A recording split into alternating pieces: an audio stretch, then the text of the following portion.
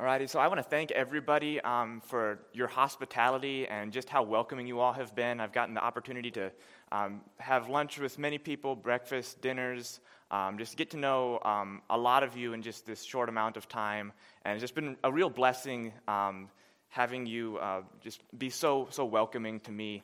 I want to thank Pastor Andrew as well for this opportunity, and like he said, I have a lot of stories to tell.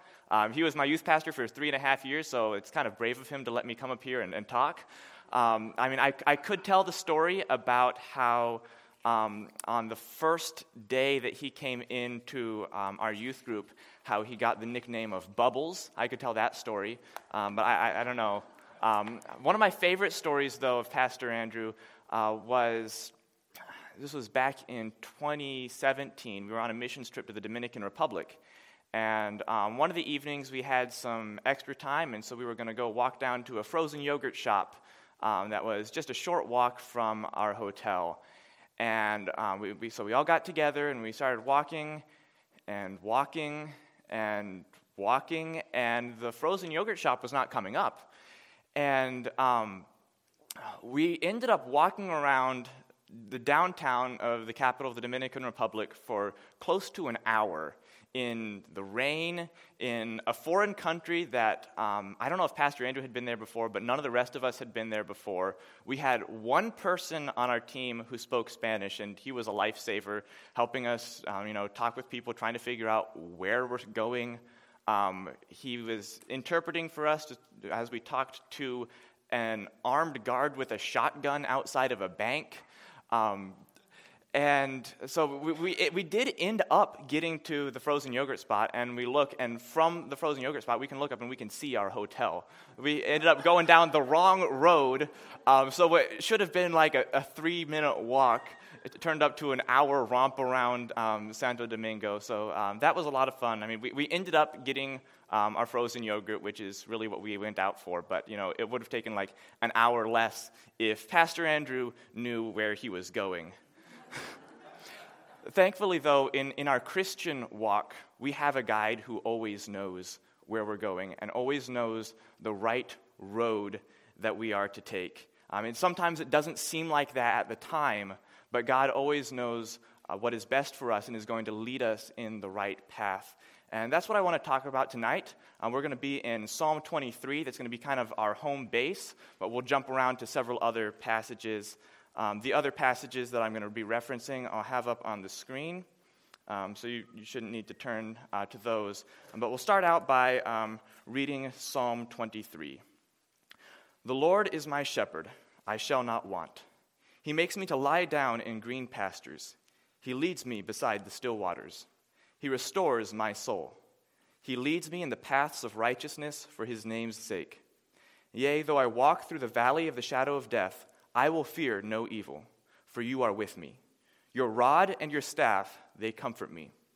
You prepare a table before me in the presence of my enemies.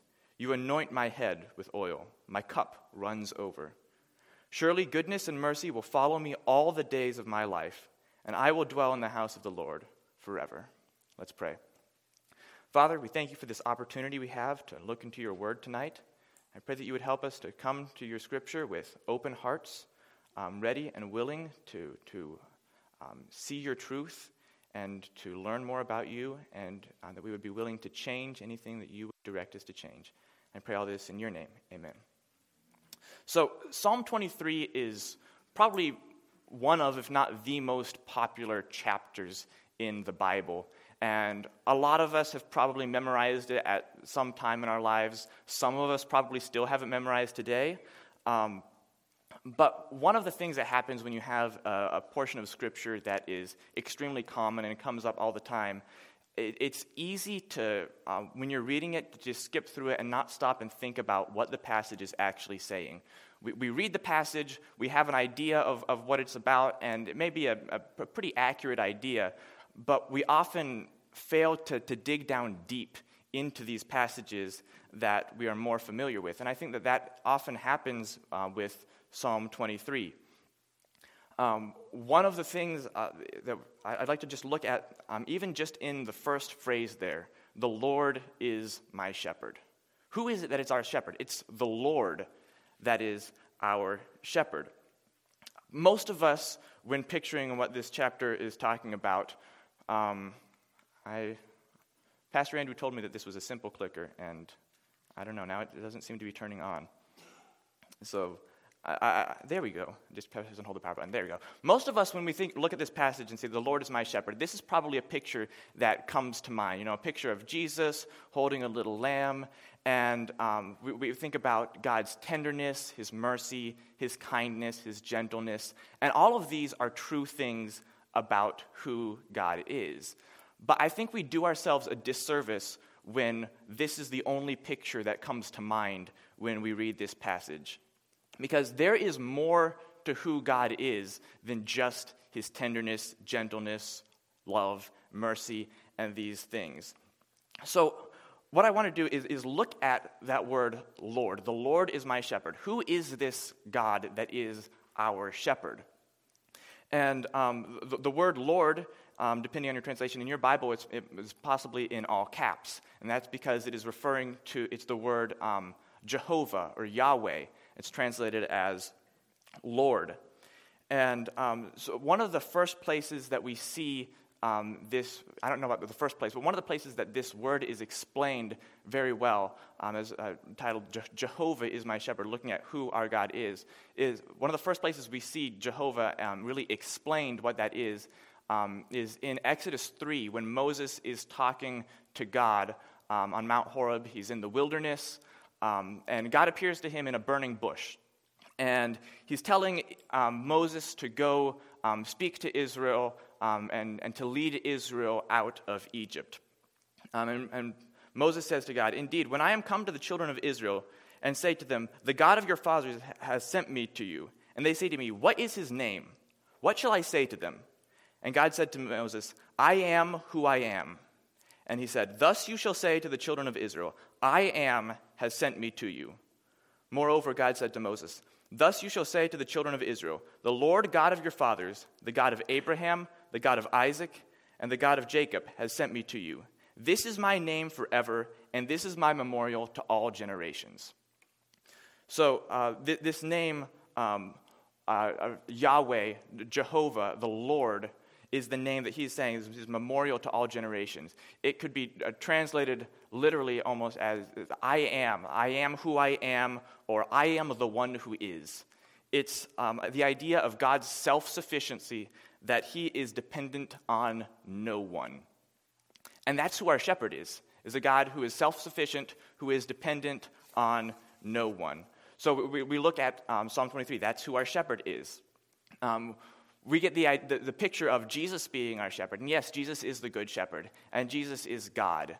They're one. So saying that Jesus is our shepherd is not inaccurate, but we often have those ideas of, just tenderness and love when we think about Jesus, and we miss some of the bigger picture of some of the attributes of who God is, and of course those also apply to Jesus, for he is God.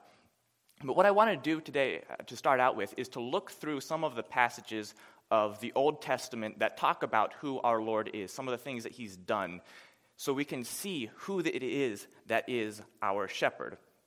And some of these are going to be things that are to talk about God and show things, that attributes that we normally wouldn't think of when we picture a shepherd. First one that I want to look at is a little bit further on in Exodus, and it's dealing with Moses again. And this is when they're escaping from Egypt. They're being chased by Pharaoh's armies, and they come to the Red Sea. In verses 13 and 14 of Exodus 14, it says, "Moses said to the people, 'Do not be afraid, stand still and see the salvation of the Lord, which he will accomplish for you today. For the Egyptians whom you see today, you shall see again no more, for the Lord will fight for you, and you shall hold your peace.'" That's the word Yahweh there again, Jehovah. Jehovah will fight for you. Shepherds, we don't typically think of as fighting for you. I mean, sometimes like a shepherd like David defending his sheep from a lion, defending his sheep from a bear. But the way in which Jehovah fights for his people in this passage is something that no shepherd has ever done. Later on in Exodus 14, you see Moses stretched out his hand over the sea, And the Lord caused the sea to go back by a strong east wind all that night, and made the sea dry land, and the waters were divided. Verse 27, and Moses stretched forth his hand over the sea, and the sea returned to his strength when the morning appeared. And the Egyptians fled against it, and the Lord overthrew the Egyptians in the midst of the sea. Thus the Lord saved Israel that day out of the hand of the Egyptians. So Jehovah God, who is our shepherd, in this passage, saves his people by parting the waters of the sea and bringing them back over Israel's enemies. I don't know about you, but I've never heard of any other shepherd doing something like that. Yet that is who our shepherd is. And that brings me to my first point tonight, is that Jehovah is a shepherd of unimaginable power. And we see his power all throughout Scripture. We see that in this passage here in Exodus, where they're escaping from the Egyptians. Another place where we see Jehovah's power is in 1 Kings chapter 18. This is dealing with Elijah. Elijah is on Mount Carmel, and he's the prophets of Baal. There's a challenge going on where they're both trying to see whose God can bring fire down on the sacrifice that they have prepared. And so this passage here comes after the prophets of Baal have spent hours cutting themselves and dancing and doing everything they can think of to get Baal to call down fire on the sacrifice. And of course, nothing happens. And then in verses 36 through 39, we see Elijah come to the altar, and we see what he does. And it came to pass at the time of the offering of the evening sacrifice that Elijah the prophet came near and said, Lord God of Abraham, Isaac, and Israel, let it be known this day that you are God in Israel, and I am your servant, and that I have done all these things at your word. Hear me, O Lord, hear me, that his people may know that you are the Lord God, and that you have turned their hearts back to you again. Then the fire of the Lord fell and consumed the burnt sacrifice, and the wood, and the stones, and the dust, and it licked up the water that was in the trench.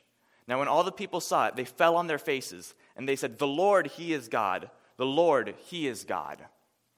An incredible display of God's power, of Jehovah's power for his people. In this passage, he's not saving them, but he is not saving them from a physical threat, but he is displaying his power to them so that way they will turn from idol worship and they will turn back to him. He's displaying his power for that purpose. And again, this is something that no other shepherd is able to do. No other shepherd can rain down fire from heaven. There are so many things that other shepherds cannot do. Other shepherds may lead their sheep to pasture for them to provide food for them, but only God can bring manna out of the sky to feed his people. Other shepherds may be able to lead their sheep away from a lion, or maybe, if they're a really good shepherd like David, fight off the lion. But only God can shut the lion's mouth. God is a shepherd of unimaginable power like no other. And but God's power is not the only one of his attributes. It's a very important one, and it's one that when we look at the Lord as our shepherd that we often miss. But just the next chapter over, we see an interesting change in dynamic in how God acts towards Elijah, where it's not just his power that is being displayed. So after God displays this power, raining down the fire on the sacrifice, and the people are repenting and saying, the Lord, he is God, Elijah has an interesting mindset. So after this, there's Israel had been in a drought for a long period of time, and there's rain that ends this years-long drought. Elijah returns to Jerusalem, and there Jezebel, the queen, threatens to kill him, says that he's going to be dead by this time tomorrow. And Elijah runs into the desert, and he prays for God to kill him, which is somewhat confusing when you look at all that he's been a part of in the past day or so, or however long that period has been, where he's seen God do miraculous things. He's seen people turn to God. Yet here he is running to the wilderness and praying for God to kill him. He seems very depressed. After he prays for God to kill him, God, of course, doesn't kill him, but he allows him to rest. He feeds him, and then he sleeps again, and God feeds him again and says, you've got a long journey ahead of you. And Elijah then walks 40 days to Mount Horeb, which is called the Mount of God. And if you remember, that's the same mountain that Moses met God on in the burning bush. Elijah is going to that mountain. And we'll see why straight from Elijah's mouth in just a bit. But in here, once Elijah reaches Mount Horeb, in 1 Kings chapter 19 talks about what goes on there. And he, that's Elijah, went into a cave and spent the night in that place. And behold, the word of the Lord came to him. And he said, what are you doing here, Elijah? So he said, I have been very zealous for the Lord God of hosts. For the children of Israel have forsaken your covenant, torn down your altars, and killed your prophets with the sword. I alone am left, and they seek to take my life. And then he said, go out and stand on the mountain before the Lord. And behold, the Lord passed by, and a great and strong wind tore into the mountains, and broke the rocks in pieces before the Lord. But the Lord was not in the wind. And after the wind, an earthquake, but the Lord was not in the earthquake. And after the earthquake, a fire, but the Lord was not in the fire.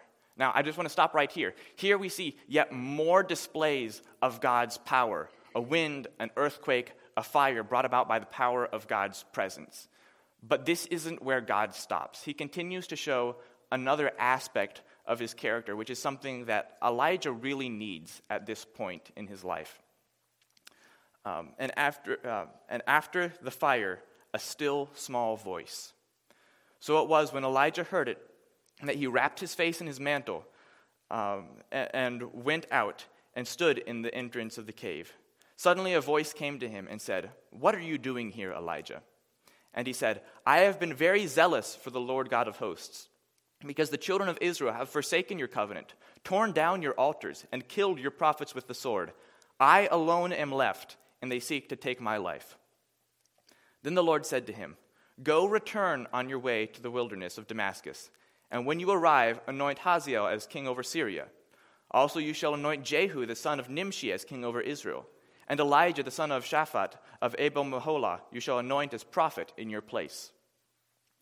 So, one of the things that we see here, if you were very attentive, you could see that God asked Elijah the same question twice. He asked him, what are you doing here, Elijah? And both times Elijah responds with the exact same thing. You could sum it up as, I want to serve you, but no one else does. I'm the only one left, and they want to kill me. And that can be a somewhat depressing thought. I'm serving God alone. Nobody else is here to help me. And all the people who aren't serving God, not only do they not agree with me, but they want to kill me. That is a hard thought to deal with. And Elijah is almost, it seems, fed up. He wants to do what's right, but he feels alone. And that's when God, after his displays of power, he comes in a still small voice, a voice of peace, and he gives Elijah something to do. He gives him a mission. And his mission here is anoint this person as king of Syria, anoint a king of Israel, and go anoint somebody as a prophet. Now, those are big commands. Those are very important things that God is calling Elijah to do. And I imagine being in Elijah's place. You feel so depressed, you are ready to give up. But God does not give up on Elijah. God doesn't push Elijah away and say, okay, you want to die? Okay, I'll kill you, I'll find somebody else. He doesn't push Elijah away and say, yeah, you're kind of depressed, you don't seem like you're in the best mood for serving right now. I'm just going to put you away. I'm done with you. Good job, but go sit on the bench. I'm finding somebody else now. That's not God's response. He responds by giving Elijah a mission and encouraging him that he's not done with Elijah yet. And we see this in the New Testament as well with people like Peter, who denied God, denied Jesus 3 times, but God was not done with him. He restored him and sent him out to preach the gospel. He preached the gospel at Pentecost where thousands got saved. He was preaching the gospel to others. God was not done with Elijah, and God was not done with Peter after they made mistakes. God knows how to comfort each one of us in the circumstances that we're in. What worked for Elijah right there wouldn't have worked for other people in the Bible or for us at specific times when we're discouraged. But God knew how to encourage Elijah in his situation. God knows how to encourage each of us in our situations as well. And this brings me to my second point, that Jehovah is a shepherd of unimaginable peace. The peace that Elijah must have felt, knowing that even though I failed, even though my mind wasn't in the right place, God is not done with me. That is an incredible peace that Elijah must have felt at that time. And we see that peace in Psalm 23. So if you look down in verses 2 through 4, he makes me to lie down in green pastures. He leads me beside the still waters. He restores my soul. He leads me in the paths of righteousness for his name's sake. Yea, though I walk through the valley of the shadow of death, I will fear no evil, for you are with me. Your rod and your staff, they comfort me. Now, the word peace itself doesn't appear here in these verses, but things like the still waters, restoring my soul, lying down in the green pastures, the comfort of his rod and staff, these are all words of peace, of comfort. And when we look at the world's definition of peace, Merriam-Webster defines peace as a state of tranquility or quiet, such as freedom from civil disturbance. If you look at other dictionaries, other sources, a lot of the things that they will use in their definition is the idea of a state of no war between nations, a lack of disturbance, or tranquility and calm. And I don't think that these are biblical definitions of peace. Now, these are definitions of peace that are good in some contexts, but I don't think this is what the Bible talks about when it mentions peace. All of these definitions here are based on the external, things that are going on around you. There's no war around you, no disturbances, and because of the things that are going on around me, I'm at peace. But that is not the biblical idea of peace. The biblical idea is slightly different. Let's look in Philippians chapter 4. Paul writes, "Be anxious for nothing, but in everything by prayer and supplication, with thanksgiving, let your requests be made known to God. And the peace of God, which surpasses all understanding, will guard your hearts and minds through Christ Jesus. Finally, brethren, whatever things are true, whatever things are noble, whatever things are just, whatever things are pure, whatever things are lovely, whatever things are of good report, if there is any virtue, if there is anything praiseworthy, meditate on these things. The things which you learned and received and heard and saw in me, these do, and the God of peace will be with you." Now, keep in mind that Paul is writing this book from prison. In chapter 1, he states that those who live godly in Christ Jesus will suffer persecution. We're going to suffer for Christ's sake. Suffering does not line up with the world's definition of peace. But the Bible's definition of peace is not based on what's going on around me. It's based on what is going on in me. What is God doing in my life? And you see, the peace of God, which passes all understanding, will guard your hearts and minds. And then in the last verse, the God of peace will be with you. God is a God of power, yes, but he is a God of peace as well. And he has promised to be with us if we're following him. And that is what provides peace, is God being with us, because he is a God of peace. And the peace of God keeping your hearts and minds. So no matter what is going on around you, you can still have peace. And that is why David says in Psalm 23, "Though I walk through the valley of the shadow of death, I will fear no evil, for you are with me." It's the presence of God that brings him peace, despite everything that's going on around him. And why can we have this peace in God?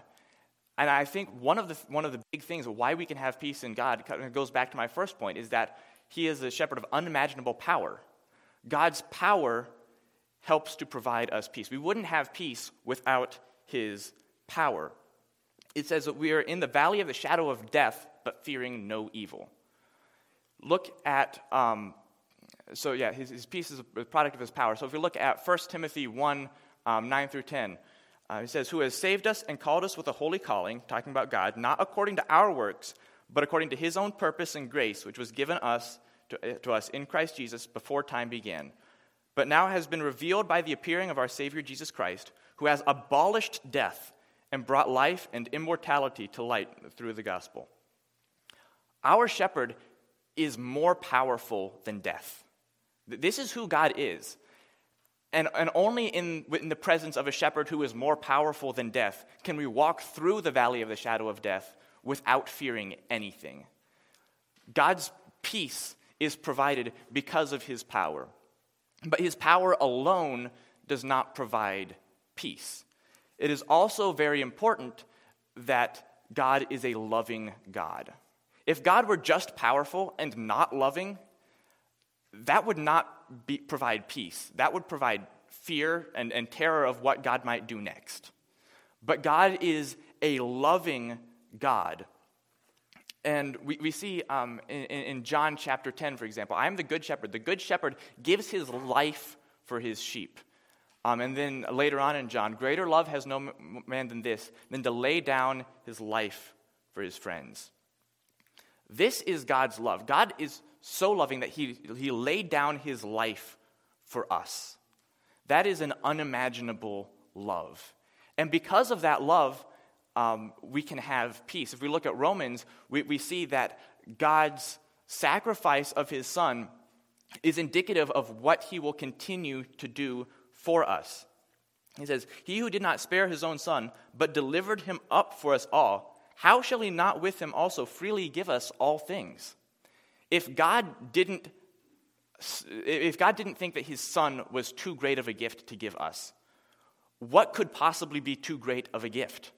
Nothing. God is going to give us all things. And that's not like if you want a Lamborghini, God's going to give you a Lamborghini. Because we have to remember that God's idea of good is not our idea of good. And sometimes that is hard to accept. We think we know best, we know what we want, and if God doesn't give me this, then it's because, he's not as good as I thought he was. But that is not true. We see God's love for us by giving us his Son. So when we don't get something that we want, or God gives us something like a trial or a challenge that we don't want, we can look back to him giving us his Son and saying, he is a loving God. And the things that he is giving to me is because he is loving. He's going to give me good things because he is a good father, he is a good shepherd, and he is loving. And one of the things that we see here as well, that he's giving us all things. That brings me to my third and final point, and that is Jehovah is a shepherd of unimaginable provision. If you look at the very first verse again of Psalm 23, the Lord is my shepherd, I shall not want. It means I will not lack. Do we really believe that? We say that when we repeat Psalm 23, the Lord is my shepherd, I shall not want. But when it comes to our daily lives, do we really believe that we will not lack? If we do, then we won't complain when we don't have something that we think we should have. We won't complain when God gives us a trial that we don't want. We won't complain when we don't have the money that we want to afford something. We won't complain at all because we know that God is going to supply and we will have no lack. If I believe this, I won't make my any lack that I perceive an excuse for not doing what God is calling me to do.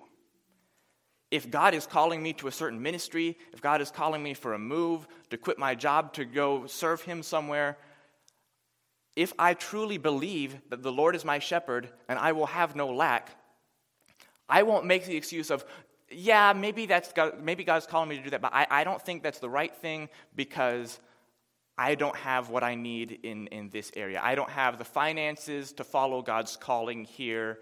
I don't have the support around me to make this decision. If God is calling you to a decision, He will provide the means for you to make the decision that He wants you to make. We see in Psalm 84, the Lord God is a sun and shield. The Lord will give grace and glory. No good thing will He withhold from them who walk uprightly. God is going to give me every good thing by His definition of good, not my own. And it can be difficult when we truly believe that something is good and God is not giving it to us. And sometimes it might just be it's not the right time. Sometimes it might be that we are never going to receive that, but we have to trust that God knows our good better than we do. And when we look at God's love, God's power, and who God really is, it's excessively arrogant to think that we know our good better than God does. My definition of good is often twisted by sin, by selfishness. I want this. If I always had my own way, things would not turn out well.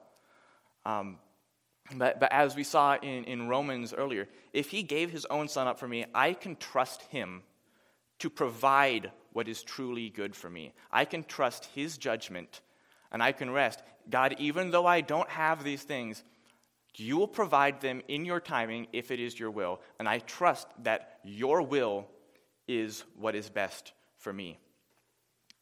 We see in the end of Psalm 23 here, these last two verses, we see God's provision as a shepherd here. You prepare a table before me in the presence of my enemies. You anoint my head with oil. My cup runs over. Surely goodness and mercy shall follow me all the days of my life, and I will dwell in the house of the Lord forever. And we see two aspects of His provision. He provides for our present needs. He's preparing a table before us, anointing our heads with oil. My cup runs over. These are all present things that God is doing for us now. Surely goodness and mercy shall follow me all the days of my life. There is a future provision as well, but still within this life. So we know that in our life on earth, God is providing for us. And then at the very end there, I will dwell in the house of the Lord forever. He provides for our eternal future.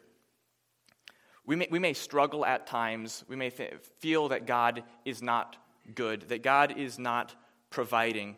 But God does not cease to be good during those times, and He does not stop blessing, even if the physical blessings stop, because we have spiritual blessings as well. God is providing all spiritual things for us, the presence of the Holy Spirit, and the encouragement that is. Elijah didn't have the Holy Spirit when he was depressed and discouraged to encourage him in those times. He talked directly with God. We have the Holy Spirit with us at all times, and it will call to remembrance things of the Scripture, remind us of passages, remind us of God's goodness, His faithfulness in the past, whether that's in our lives or the lives of those around us, or back in Scripture, we can see God's faithfulness, and we can trust Him even if the circumstances around us are not good. Because remember, biblical peace is independent of the circumstances.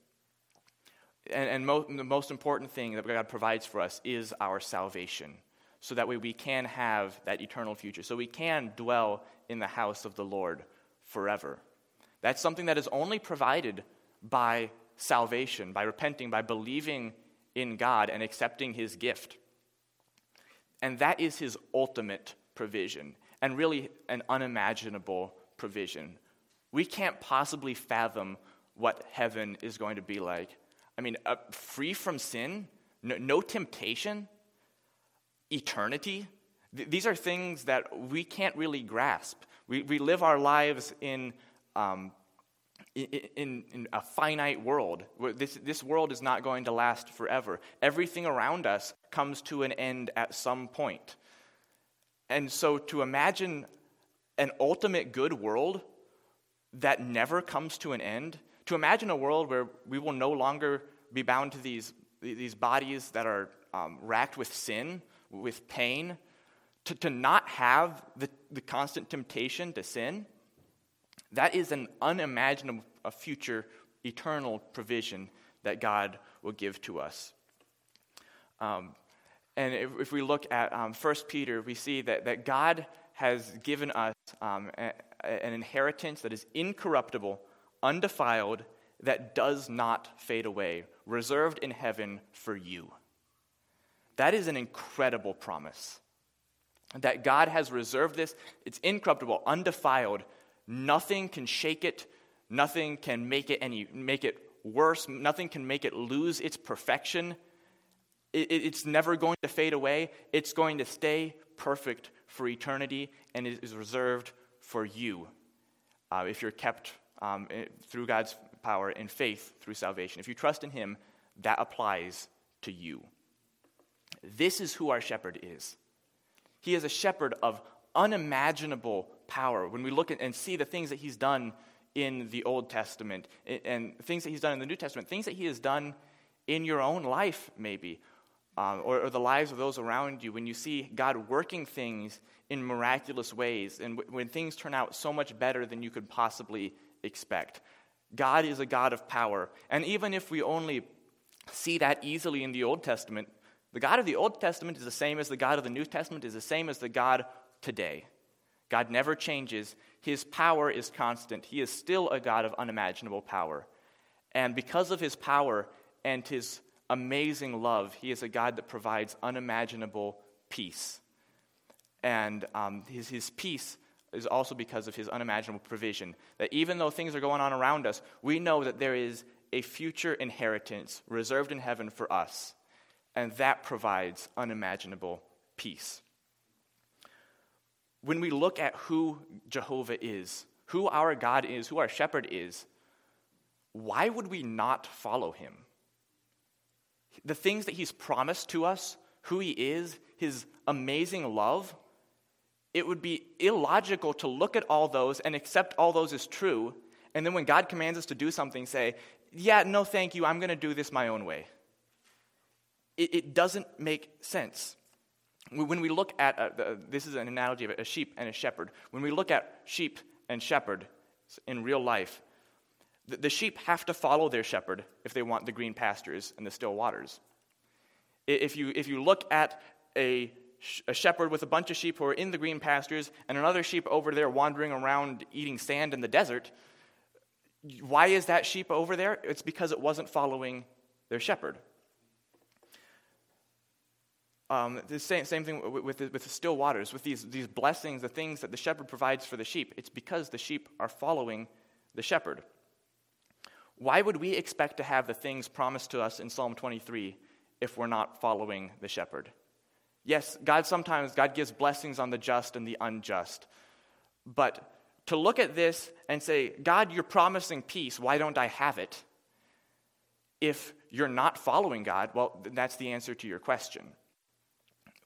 It is arrogant to expect these things that God has promised without following him as the contingency for these promises.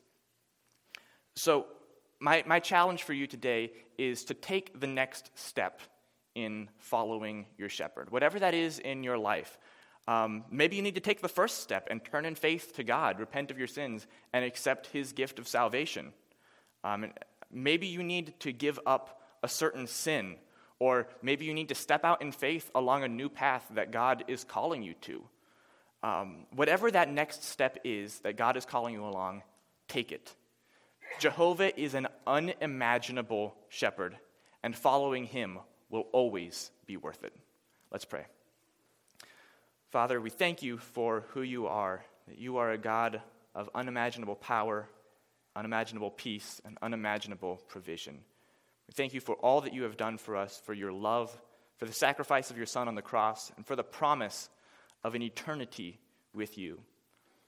I pray for all of us in this room today that we would be willing to and eager to follow you, that we would not let our own selfishness or the lies of the devil get in the way and tempt us away from following you, but that we would follow you whatever your next step is for us, that we would wait patiently for your guidance and commit to following whatever it is that you would have for us because of who you are and because following you is worth it.